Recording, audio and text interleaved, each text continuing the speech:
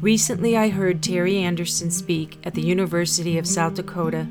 Some of the readers of this column will remember the day he was released from the gloom of a Beirut prison 4 years ago on December 4, 1991. Terry Anderson had been with the Associated Press in Lebanon when he was kidnapped and taken captive. For 7 years, or 2,454 days, he was chained to a wall in prison and lived at the uncertain mercy of his captors.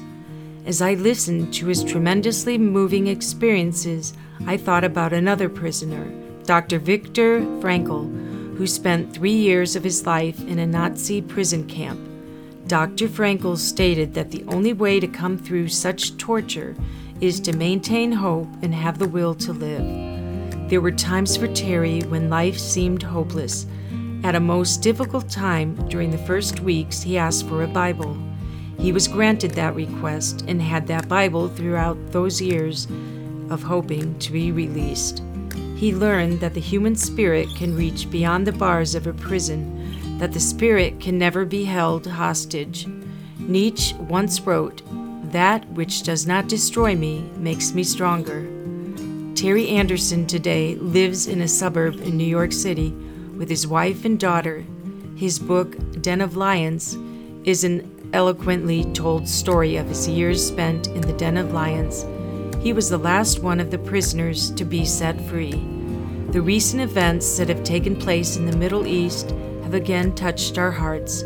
The grief is too deep for revenge, and our hearts long for that peace on earth that the angels sang on the Shepherd Hills so long ago.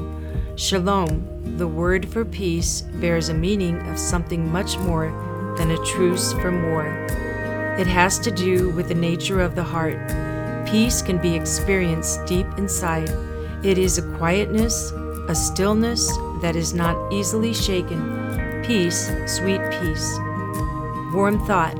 For me, managing change quite literally meant survival. Terry Anderson.